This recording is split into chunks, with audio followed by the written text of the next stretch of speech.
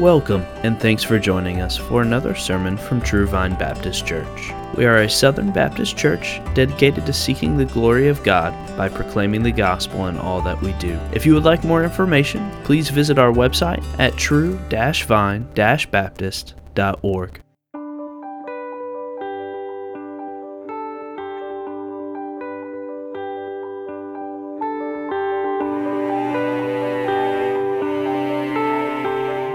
Chapter 12, we'll look at verse 12. A few things while we are transitioning.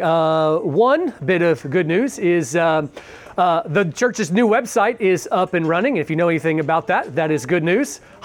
He who sits in the heavens laughs. We rejoice. At the end of the service, the tech guys are going to put that website up on the screen for you to see.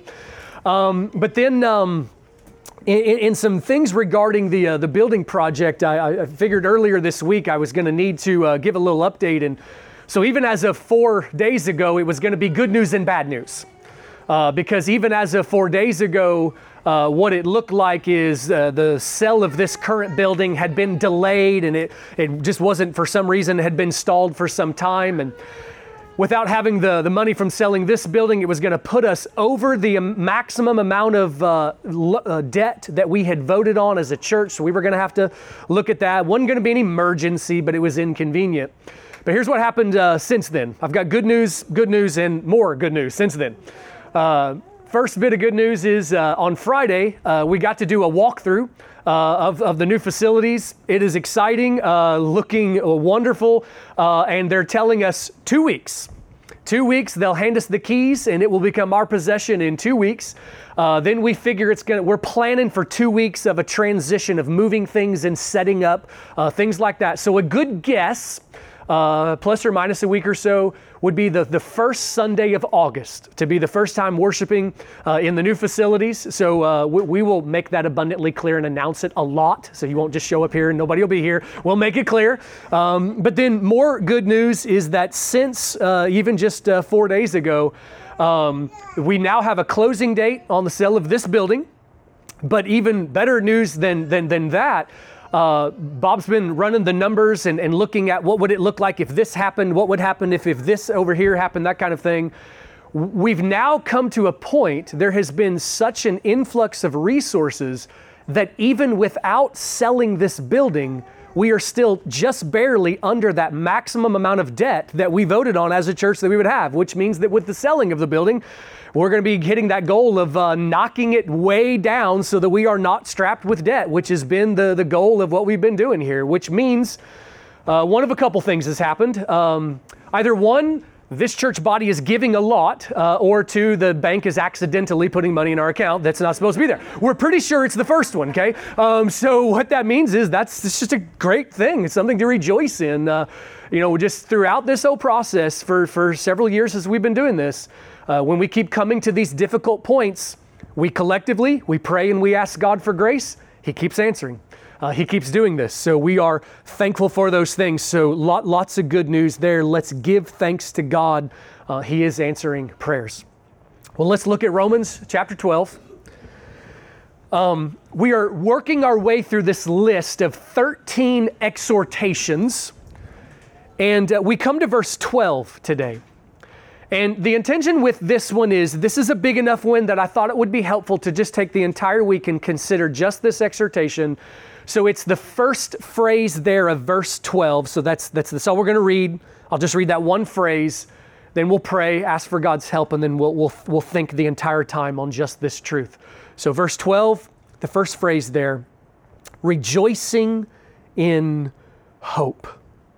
Let's pray. Oh Lord, our God, you've given us your word. We look to you and ask, God, that you will give us understanding. We believe every word in the scriptures is breathed out by you, that it is meant for our instruction. It's profitable to bring about what only you can. We are not able to change ourselves. We are not able to spiritually grow by our own efforts. It takes a power that is beyond us. But you promise that by the means you have given, worship, the work of your word, Lord, that you'll bring about transformation. So for us who are here and we have trusted in Christ, we're safe not because of anything good in us, but only because you are merciful to forgive. For us, oh God, we pray that you will use your word to transform, to make us holy, to grow us, to awaken, to quicken, to strengthen, to convict, to challenge, to encourage, to also to convict.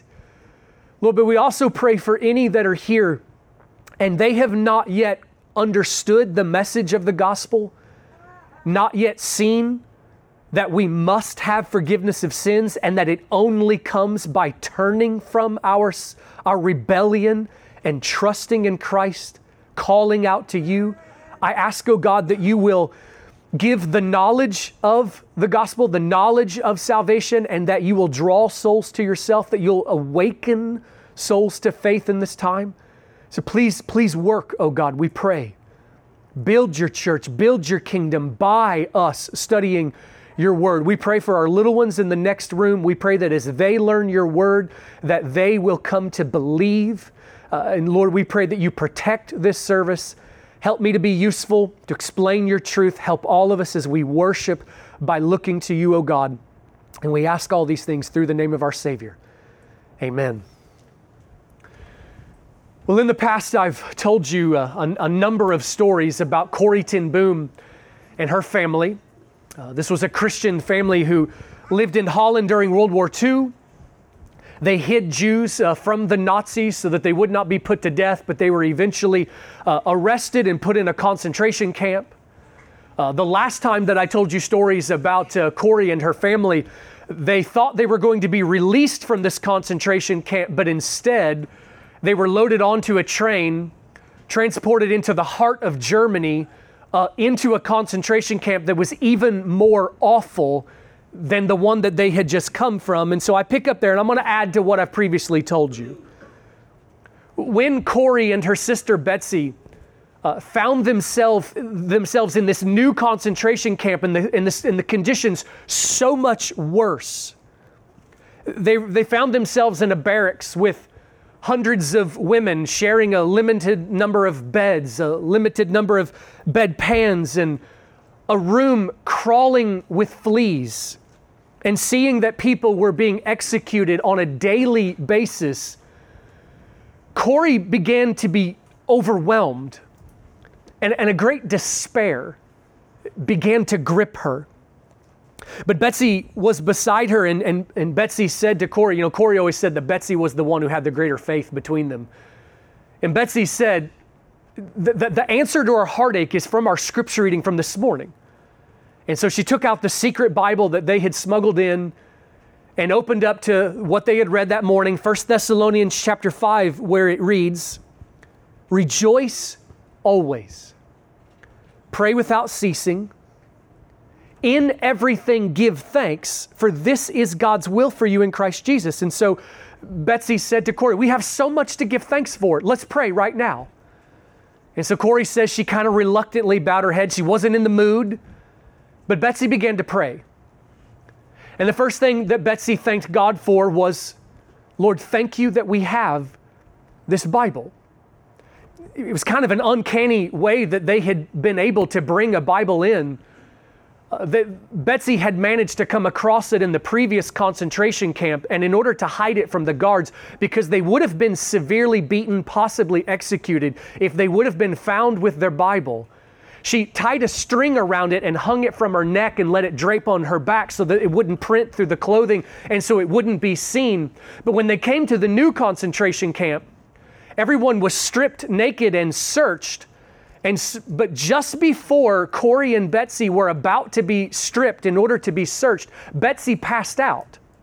And they were able to drag her into the shower room, and they had the presence of mind to take the Bible and hide it in the shower room, and then later they were able to get it.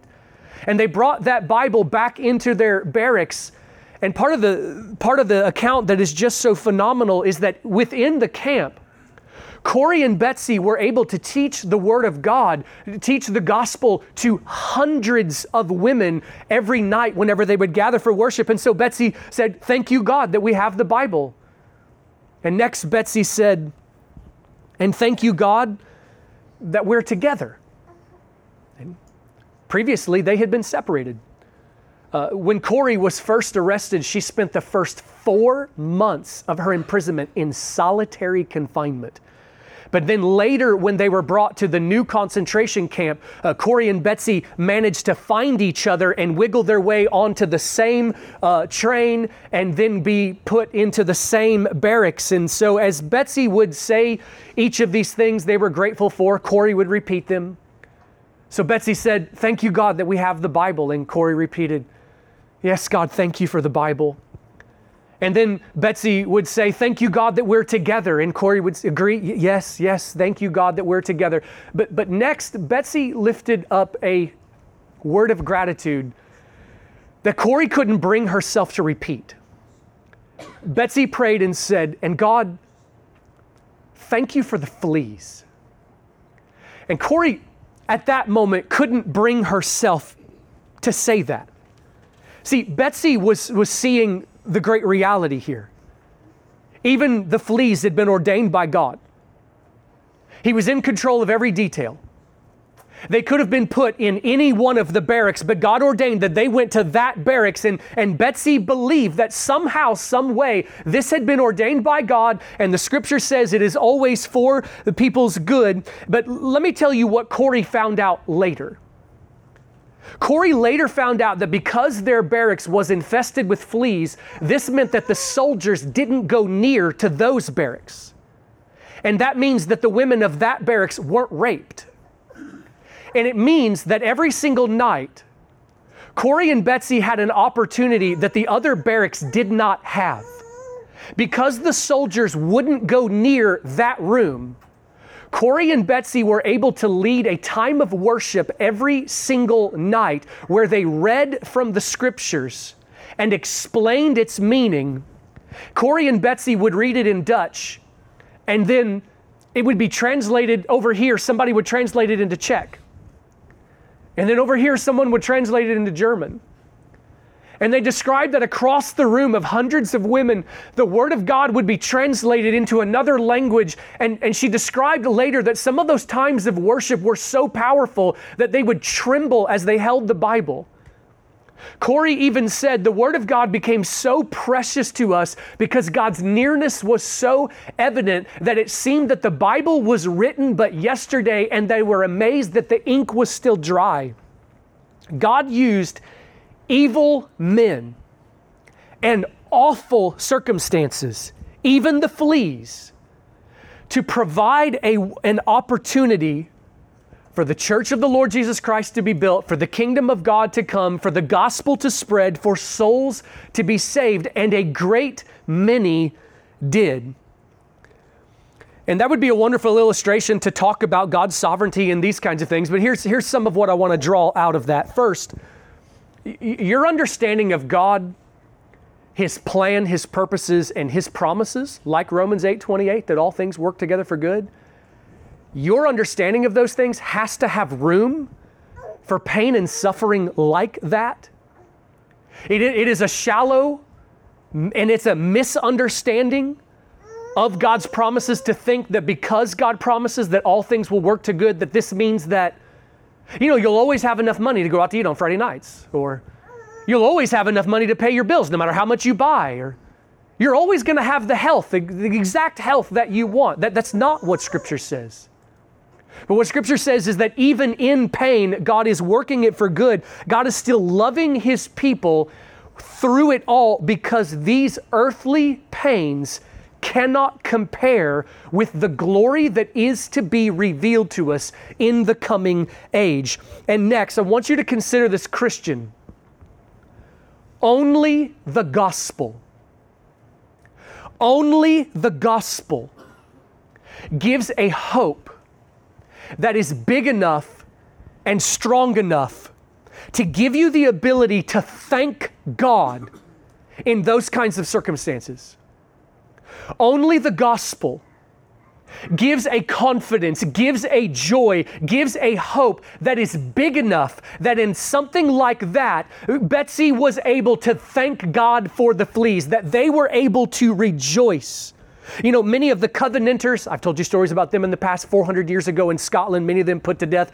Many of the Covenanters, as they stood on the platform ready to be disemboweled and slain for the name of Christ, spoke to the crowds, called them to believe, and said, do not fear suffering for the truth of Christ.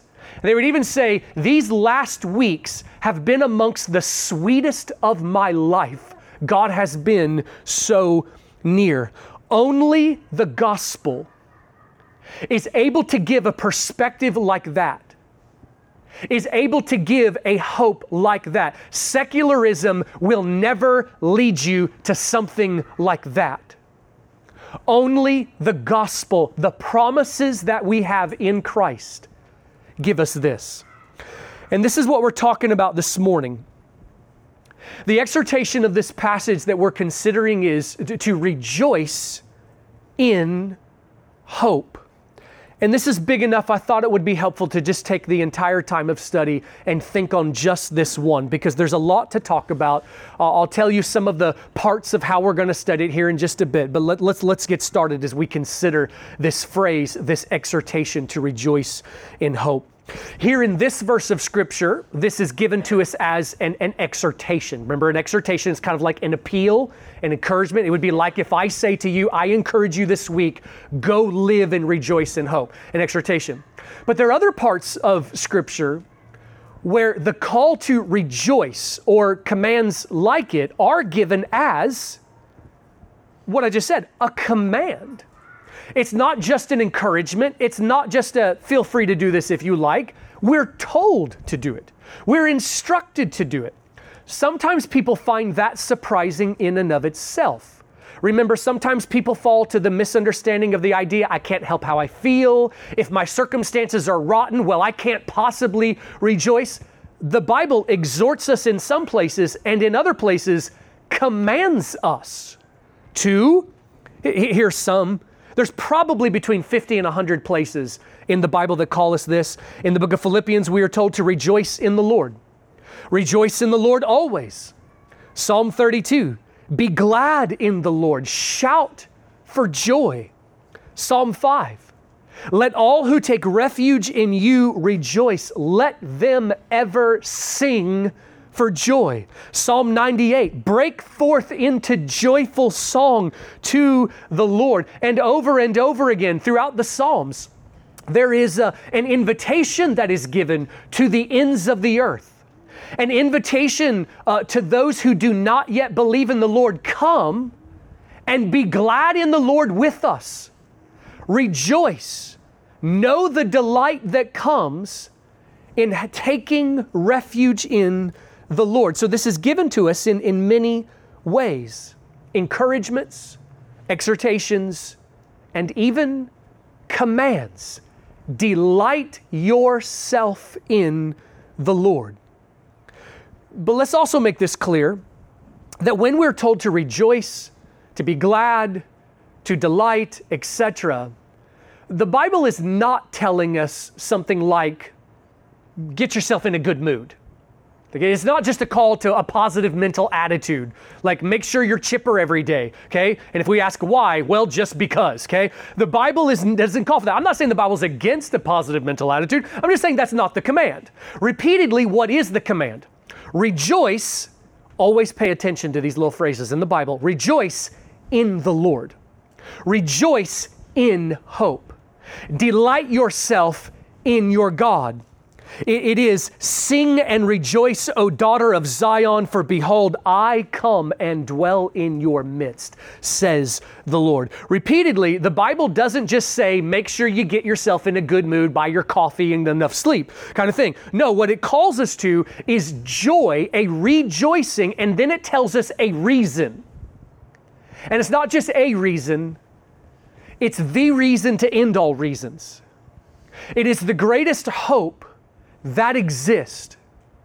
It is a reason that is rooted in a hope that is not merely something so trivial as what sometimes biblical passages are reduced to in a misunderstanding when people say things like, hey, it's okay. I'm sure it's all going to work out okay in a few days. You're never given that promise in the Bible. In fact, we're given the distinct warning, it might get a lot worse. Your head might be tied to a pole. You might be strung up for the name of Christ. And then the Bible says, but rejoice. It's rooted in something deeper. It's rooted in something that goes beyond God promising something as trivial as $1 billion. What we are being given is something infinitely more valuable than this. Our hope. It is rooted in the great hope. Christian, God has prepared a kingdom for you. If you are in Christ, and the if that I say there is very important.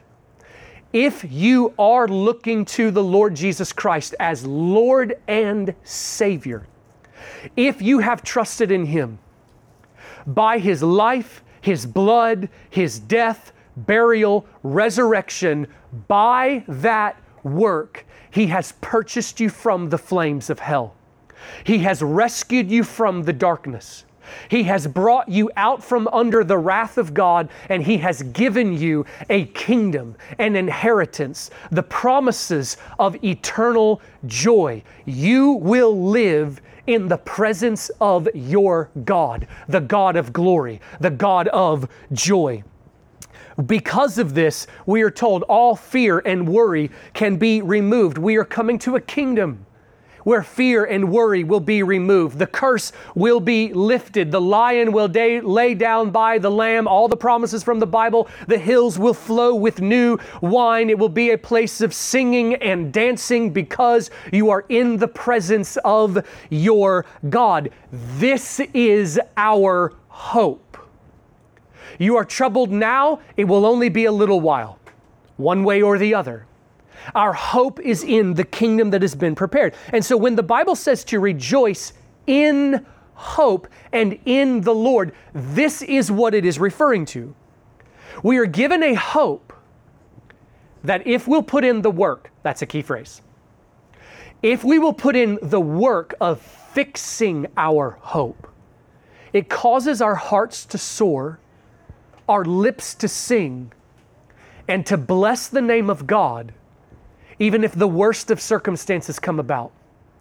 Like Job said, Job, who lost just about everything on earth, though he slay me, yet will I praise him.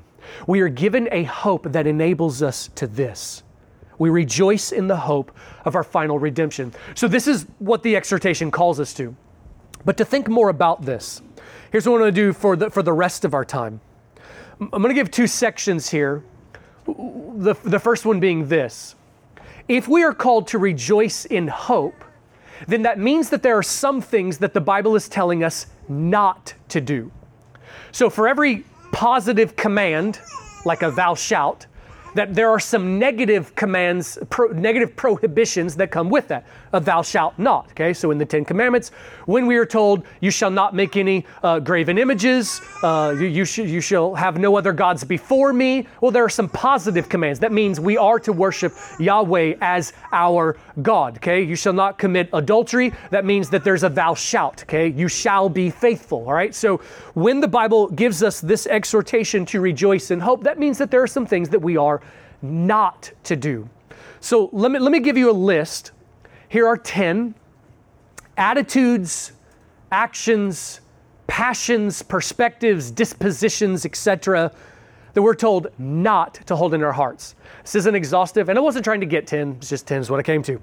So these are sinful attitudes, actions, perspectives, dispositions, and passions. I'll spend about 10 minutes on these, and then we'll go to the positives, what we are called to. So first, number one, we are not to grumble in our hearts. Not to grumble in our hearts. Number two, we are not to complain with our lips. Not to complain with our lips. Number three, we are not to covet other people's property, other people's circumstances, other people's lives, other people's money. We are not to lust. And what lust is It is an ungodly desire. There is such a thing as a good desire, but a lust is when a desire turns ungodly for some reason, either in excess or in some distortion.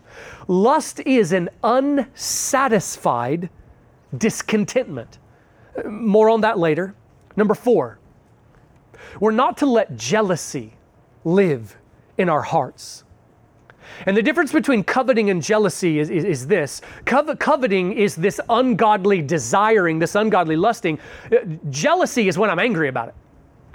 Jealousy is I see my neighbor's whatever, or just this thing that's out there, and I'm upset that I don't have it and he has it, and that's not fair because in my arrogant heart I believe that I deserve it.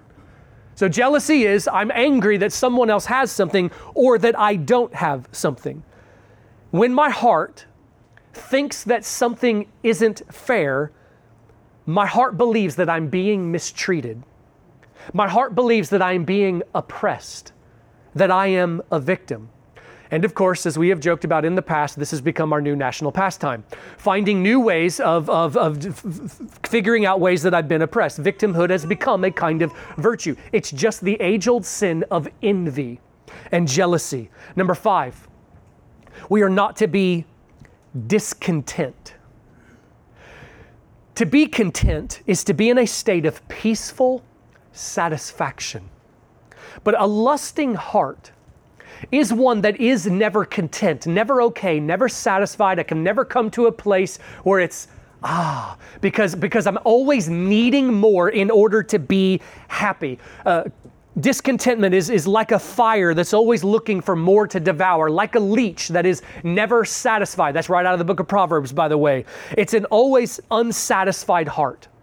An always unsatisfied heart is a heart that is controlled by sinful, fleshly desires. Number 6, I'll say these quickly. I'll just lump several together. We are not to be grumpy, irritable, or impatient.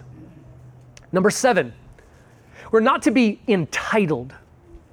Entitled. And I know that there's similarity between this and some of the others we've mentioned, but there is a bit of distinction there. One quick thing I'll tell you. In the year 2000, Americans were, and this is taking taxes and inflation into consideration, Americans were 450% wealthier than during the Great Depression. And so that stopped everybody from complaining, right? Okay, 450% wealthier, and another statistic that is sad, by the way, Protestants, and I know that's a large and loose group and loose term, but Protestants gave less money in the year 2000 than during the Great Depression, okay? So what does that show? There's not a correlation to getting more money and it bringing satisfaction, okay? What is the correlation? It is something spiritual. An early Christian named Boethius said this in a poem. He said, "If plenty should pour from cornucopia full, as much in riches as the sand stirred up by the wind-whipped seas, or as the countless stars that shine in the clear night sky, and never stay her hand, still man would complain of poverty." Boethius was seeing that this was just part of the human condition, an always lusting, never satisfied heart that is discontent. Number 8, we are not to let anxiety, worry, stress take residence within us. And of course, on another day, that would be a whole sermon in itself, but I'm just going quickly now. Number 9, we are not to let self-pity live within our hearts. And then number 10, one that I'll spend a little bit more time on, we are not to give in to despair, and then the more modern word for it, depression. Now, I want you to hear what I say and what I don't say, because there could be some misunderstanding here. The Bible's perspective is contrary to the thinking of the world at 500 turns. And this is another one of those places. This is another one of those places where the Bible's perspective, it is different than the impression that is often given by the world. And so we may find some ways here that this contradicts even with some things that may be believed right now. So hear what I say and what I don't say. Charles Spurgeon, John Bunyan, the missionary David Brainerd, the hymn writer William Cooper, King David, the prophet Jeremiah, and literally millions of other Christians have all battled despair or depression at some point in their life. Some of them for a brief season, others very severely for the duration of their life, like Spurgeon, by the way, who at times couldn't bring himself to get out of bed in the morning. And in the Bible, there is a multitude of things that the Bible would say. And a few of them would be, number one, there's grace. Great men and women of God have battled with despair, have wrestled with some kind of darkness that would creep into their souls. They wrestled with these things, and there's grace. Scripture says that part of the exhortation that we are to have as a church family towards one another, we are to encourage the faint-hearted, help the weak, and be patient with everyone. Be patient with all. But there's another part of the message here, and this would be the part that would maybe most ruffle feathers and go against the grain of the thinking of culture, and that is this. A key word in what I just said when I talk about these great men and women of God who battled despair and darkness, it is that word battled. In other words, they did not just give in to it. They did not just lay down in the darkness. They did not just adopt it as their identity. They did not just say, there's nothing that I can do about it. Instead, they wrestled with the darkness. They battled and fought in order to bring their hearts to a place where they had hope and peace and gratitude and joy. And so, this is where the truth of Scripture and the perspective of the Word of God, it runs contrary to the world. Because especially in our culture right now, that there's this victim mentality that has become so popular, and it oftentimes gives the impression to folks who battle various kinds of darkness, this idea that there's nothing that can be done. There's nothing that can be done, so you just live with it as a part of you and adopt it as part of the identity. And instead, what the Bible shows is that this is something that is to be battled. This is something that is to be wrestled with. It's not like a light switch of just, get yourself in a good mood. No, but this is something that is to be marched forward in. If you are one who occasionally or in a long-term kind of way wrestles with darkness creeping into your soul, the Bible would have a lot to say. This is just a very quick thing. But here, Matthew 11:28, where Jesus says, "Come to me, all who are weary and heavy laden, and I will give you rest. Take my yoke upon you and learn from me, for I am gentle and lowly of heart, and you will find rest for your souls." Jesus gives the invitation to come to him, and you will receive care. But we also need to know that the care that Jesus will give is not only sympathy. There will be grace and sympathy and comfort that is given, but there is more. Jesus is going to work to sanctify. He is going to work to lead you into days of joy and hope and gratitude. And we can kind of see some of these sorts of things as, like a lot of the virtues, it's like a muscle. It's like a muscle. The more that we give in to darkness, the stronger the darkness will be. And the more that we press on to joy, even if on a certain day it's just a little thing, but the more that we press on to take heart, to take hope, to take a glimmer of joy, that muscle will build over time. And Jesus wants to lead us into peace, contentment, and hope and joy. And so, if you experience depression, despair, darkness of various kinds, you need to know that the Bible's perspective is not what's wrong with you, pick yourself up by the bootstraps, okay? It's not a perspective of if you just prayed more, this would go away. That's not okay. You can always tell when a Christian has never battled despair because they say that kind of thing to somebody else, okay? If you just would read your Bible more, this would just go away. Didn't work for Spurgeon, okay? Like this is something that people wrestle with. But we also must know it's not okay to just lay down in it. It's not okay to lay down in the slough of despond. Now that phrase I just used there, that comes from Pilgrim's Progress. John Bunyan, one of the guys that I mentioned who wrestled with despair and depression, wrote one of the most helpful books you'll ever read in your entire Christian life. I've recommended it many times to you, Pilgrim's Progress. It's a fictional allegory in which a character named Christian journeys towards the city of heaven. And along the way, he encounters all kinds of trials, the kinds of trials that Christians endure. And one of the trials that Bunyan made sure to write into his story was Christian on the road journeying in obedience to Christ. He fell into a bog, a miry, mucky swamp where he got stuck. The slough of despondency, despair. And he got stuck in this. But when Bunyan wrote the story, he wrote it so that Christian did come out of the slough. In the story, part of the way he came out is God sent a Christian by the name of Help to help him out. And this is meant to teach some things there. But part of the point is we must tell ourselves, we must preach to ourselves.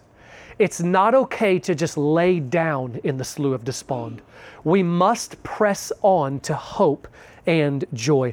This is a cursed world. In a cursed world, we're born in Adam. We have inherited a sin nature from Adam, and it means a lot of things. We're affected in every part of us. We are affected physically. We are affected spiritually, mentally, emotionally, etc. And there's a variety of different ways that we will wrestle with temptations and various kinds of tests and such.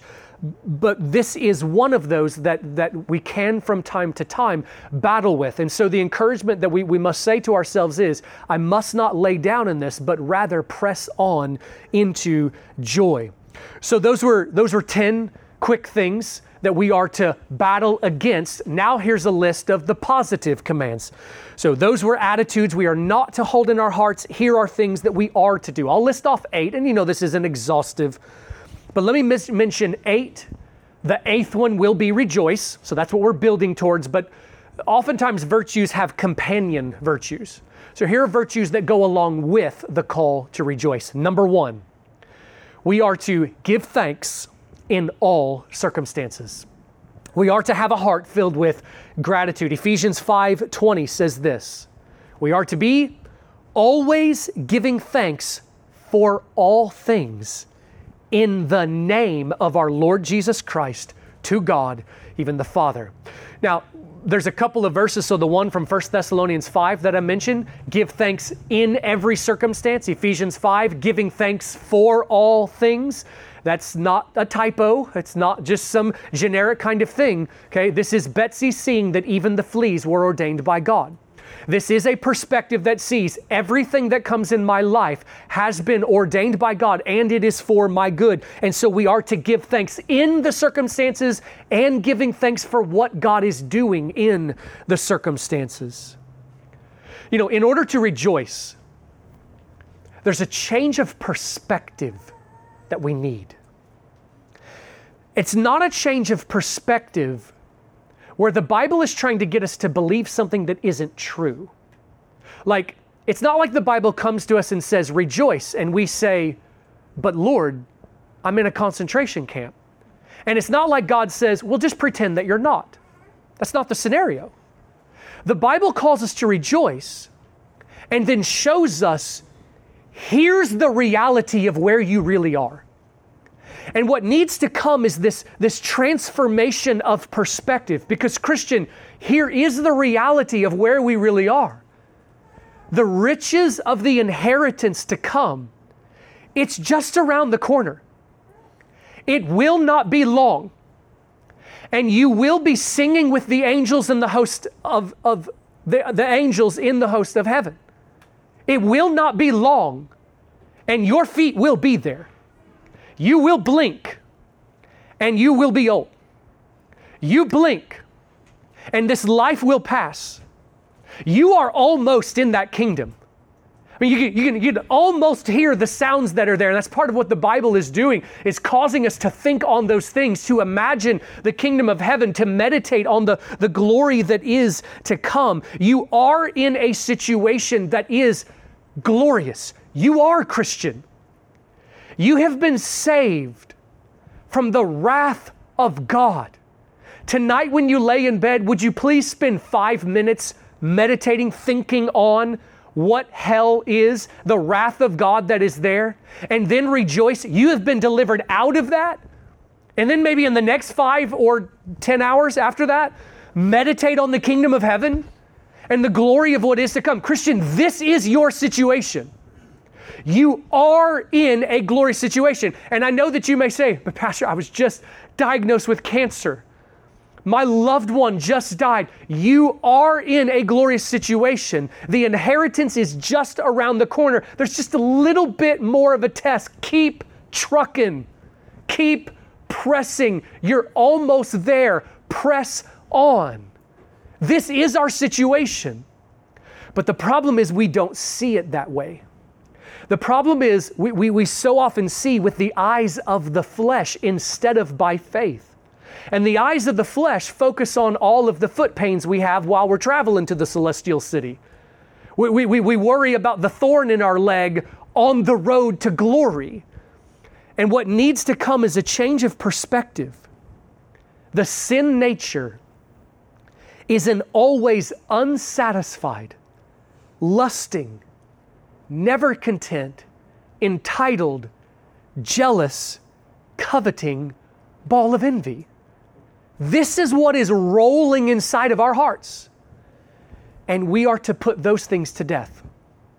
We are to put those things to death in order to look to the hope that we have. And so there is a way that we are to regularly train ourselves. Stop focusing on the difficulties and fix your eyes on Christ. That's language from the book of Hebrews. Fix your eyes on Jesus. This and the hope that we have in Him being what we think on. Set your mind on things above and not on the things of this earth, for your citizenship is in heaven. Consistently, the Bible is preaching, look to what is to come and not focusing on the pain of now. We are in a glorious state, awaiting an inheritance, but we need a change of perspective. So how do we change that perspective? Well, that's a big answer, okay? Like there would be a whole sermon in that itself. You know that a great deal of that would be every time that we come to worship, okay? Every time that you participate in worship, you are setting your mind on things above. We are choosing to think on the things that give us hope and encouragement, and the more we do this. And so there's a reason why we are taught in Scripture to worship morning and evening, morning and evening, morning and evening. When you rise and before you go to bed, morning and evening, and then pray without ceasing throughout the day. We are thinking on the truths of God. Every day be taking in the Word. That's its own sermon. But here, for this point, give thanks. Give thanks. And we will find that when we carve out time to pray and we make sure that we include as part of our lifting up of request with thanksgiving, we are giving thanks, we will find our heart shifting its perspective. See, the giving of thanks, here, if we're honest, it's one of those places in the Bible, I catch myself doing this as well. You're reading in the Bible and you come across give thanks in all things, and we kind of say, yeah, got that covered. And we think that because we know we should. We think that because we know the verse. We think we got it covered because it seems so simple. And we got to remind ourselves, something's not covered until it's covered. Something's not covered until we do it. We say this with prayer a lot, okay? We read a passage in the Bible, like is coming up very soon in Romans 12, be devoted to prayer. We're like, yeah, got it covered. It's not covered until we carve out time, come away from the world, and go to meet with our Lord. And the same with giving of thanks. Carve out the time regularly, put it in your prayer list, mention 30 things to give thanks for. We will find our perspective changing. A heart that is not just doing an act of giving gratitude, but a heart that has an attitude of gratitude will begin to develop in our souls. But let me also make sure I say, that's not the primary reason why we ought to give thanks to God. It will change our perspective, but that's not the number one reason to do it. The number one reason to do it is because God is worthy of it, and this is cosmically right to give glory to God. This is the great end and purpose of all things. He deserves glory. We give him thanks, and that's the first reason, but it just so happens that God has made these things to also transform and benefit us. So that's the first. Number two, we are to hope in the Lord. Hope is the opposite of despair. To take hope means to bring our hearts to believe and really believe promises of God such that it produces a glad confidence. A glad confidence within us. We are told in Scripture to fix our hope completely on the grace to be given us. I often tell you to pay attention to the prayers in the Bible. When Paul would pray for the churches in the New Testament, you see this included all the time. I pray that you will know, that you will see the glory of the riches of your inheritance. Why did he so badly want them to have this? Because when the light bulb comes on and it hits us, I do have an inheritance that is amazing. It brings this change of perspective and it causes hope to rise. Number three, we are to be content. Contentment is when we have satisfied peace about what we have. We are to be content in our circumstances. We are to be content with our possessions. We are to be content in the amount of money God has ordained. We are to be content sexually. We are to be content in regard to marriage and children. Coveting, lusting, envying are all dissolved by the peaceful rest of contentment. Number four, we are to take delight at pleasant, even earthly circumstances when God sends them. Now, the bigger point of this message is that Paul, so here's one of the big sermons from the Bible. Paul wrote the book of Philippians from a prison cell with wounds across his back. He had just got the tar beat out of him. And the main idea of the book of Philippians is rejoice in the Lord always, because the hope we have is just unfathomable. So that's the bigger point of this message. But we also need to know, if God sends you some earthly temporal blessing, yes, it's not the kind that'll last for 10,000 years, but it's still a temporal blessing. Take delight in those things. It's a good thing to take delight. And we'll find that when we have a heart that's just always a grumbling and complaining heart, we have trouble appreciating simple gifts of God. A heart that is always unsatisfied and never content. There can be really good things that happen, and you know that guy or that girl that just can never be happy, can never be pleased? That's an unpleasant perspective. That's an unpleasant place to be. And so it is a good thing to be able to appreciate gifts of God and to say, thank you, God. You didn't have to do this. Thank you. We've got a brand new building coming and all these resources. Thank you, God. It's good to sing and to dance at good gifts of God. Number five, take peace. We are to live with peace in our hearts. The opposite of anxiety, stress, fretting, worrying is to be at peace. Jesus asleep in the boat is just probably the most beautiful picture we have of this. The storm was raging. The boat was being assaulted. There's Jesus, probably a smile on his face, peaced out, not worried, okay? Why was he not worried? Well, the disciples woke him up and said, don't you care about us? So their conclusion was he's not worried because he doesn't care. That's not it. He wasn't worried because Jesus knew, my Father's got this. Rest and at peace with this. I always remember Psalm 2. The kings of the earth amass their armies against the one true God and against his anointed. But he who sits in the heavens laughs.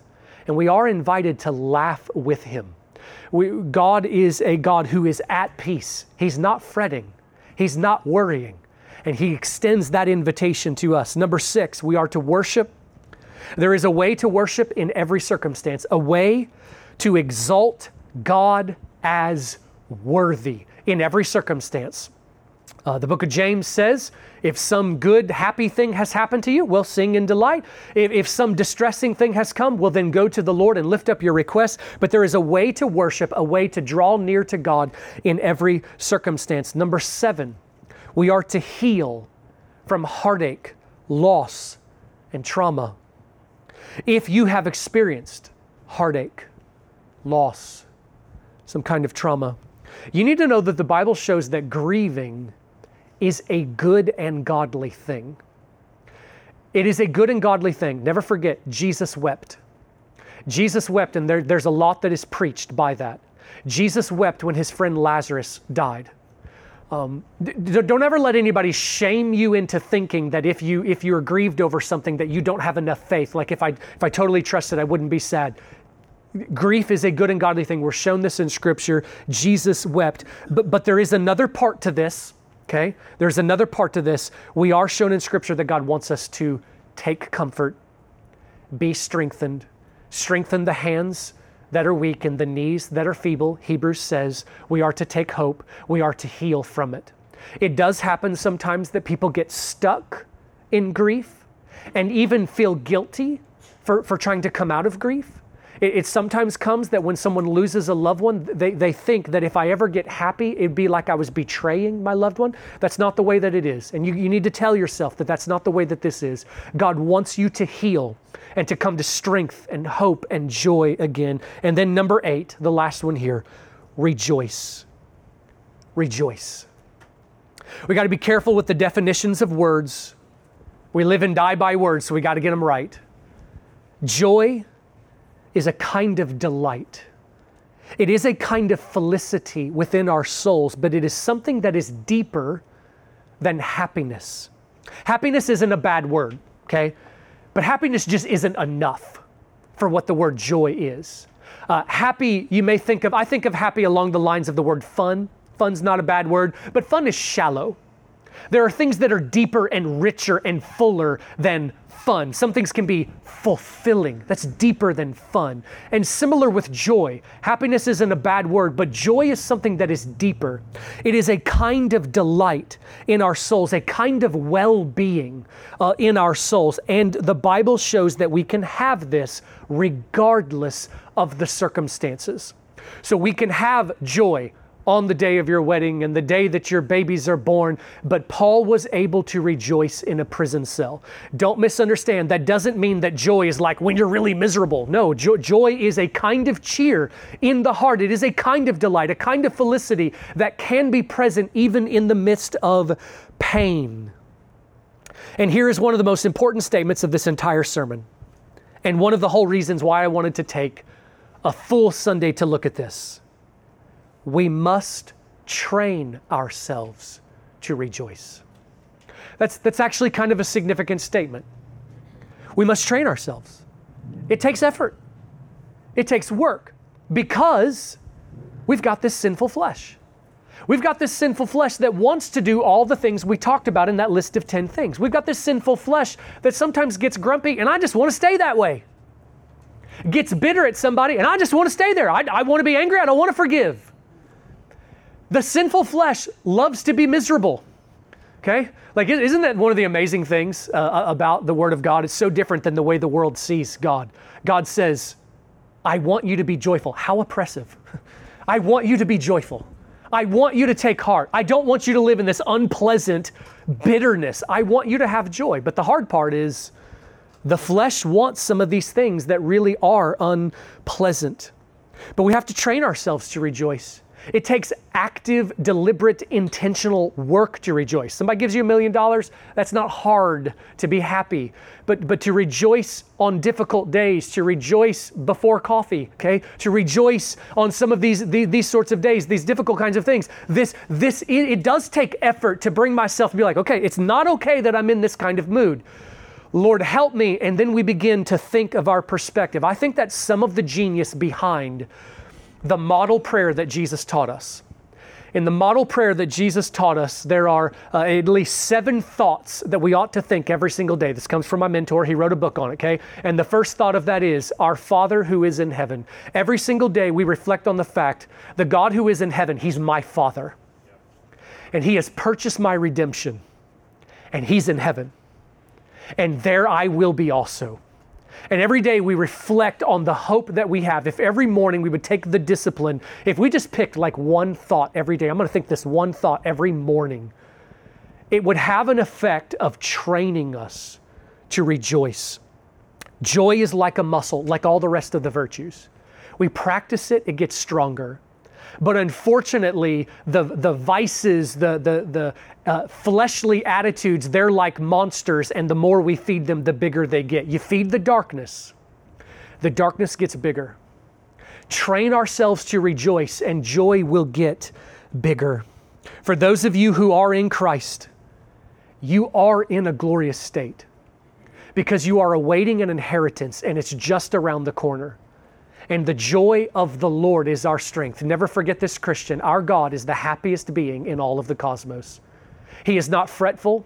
He is not miserable. He is not a God of like constant anger. He is the most joyful being of the cosmos. And He invites us into His rest, His peace, and His joy. That is our strength. And our message to you, if you have never turned to Christ, we give the invitation that the book of Psalms does over and over again. Come and delight yourselves in the Lord with us. Come and have the gladness of this inheritance. Come and have the joy, not that's automatic, but a joy that is available to you. Come have the kingdom of heaven. Come and be made right with your Maker, the God that you will stand before, the judge of the living and the dead. Come and have forgiveness of sins, but you will only get this by turning to Christ and trusting in Him. I know that everywhere you go, the world makes you think that everybody's okay just because. That's not what God says. You must be saved from the fate that you deserve, from the end that you deserve because of your sins. But we deserved it as well. But God will save you by grace. Not because anybody deserves it, but by grace. He will save you if you will turn to Christ in your heart. Turn away from rebellion and from an attitude that says, I'm going to do what I want, and turn with an attitude that in submission, that trusts in Him, and pray and ask Him to save you.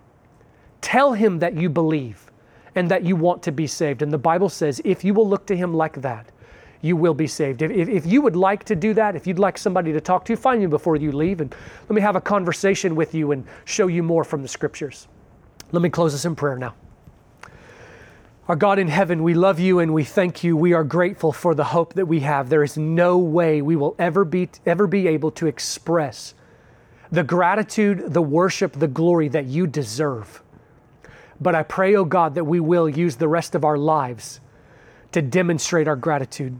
Help us, O Lord, to rejoice. You've given us this exhortation. Help us to do it.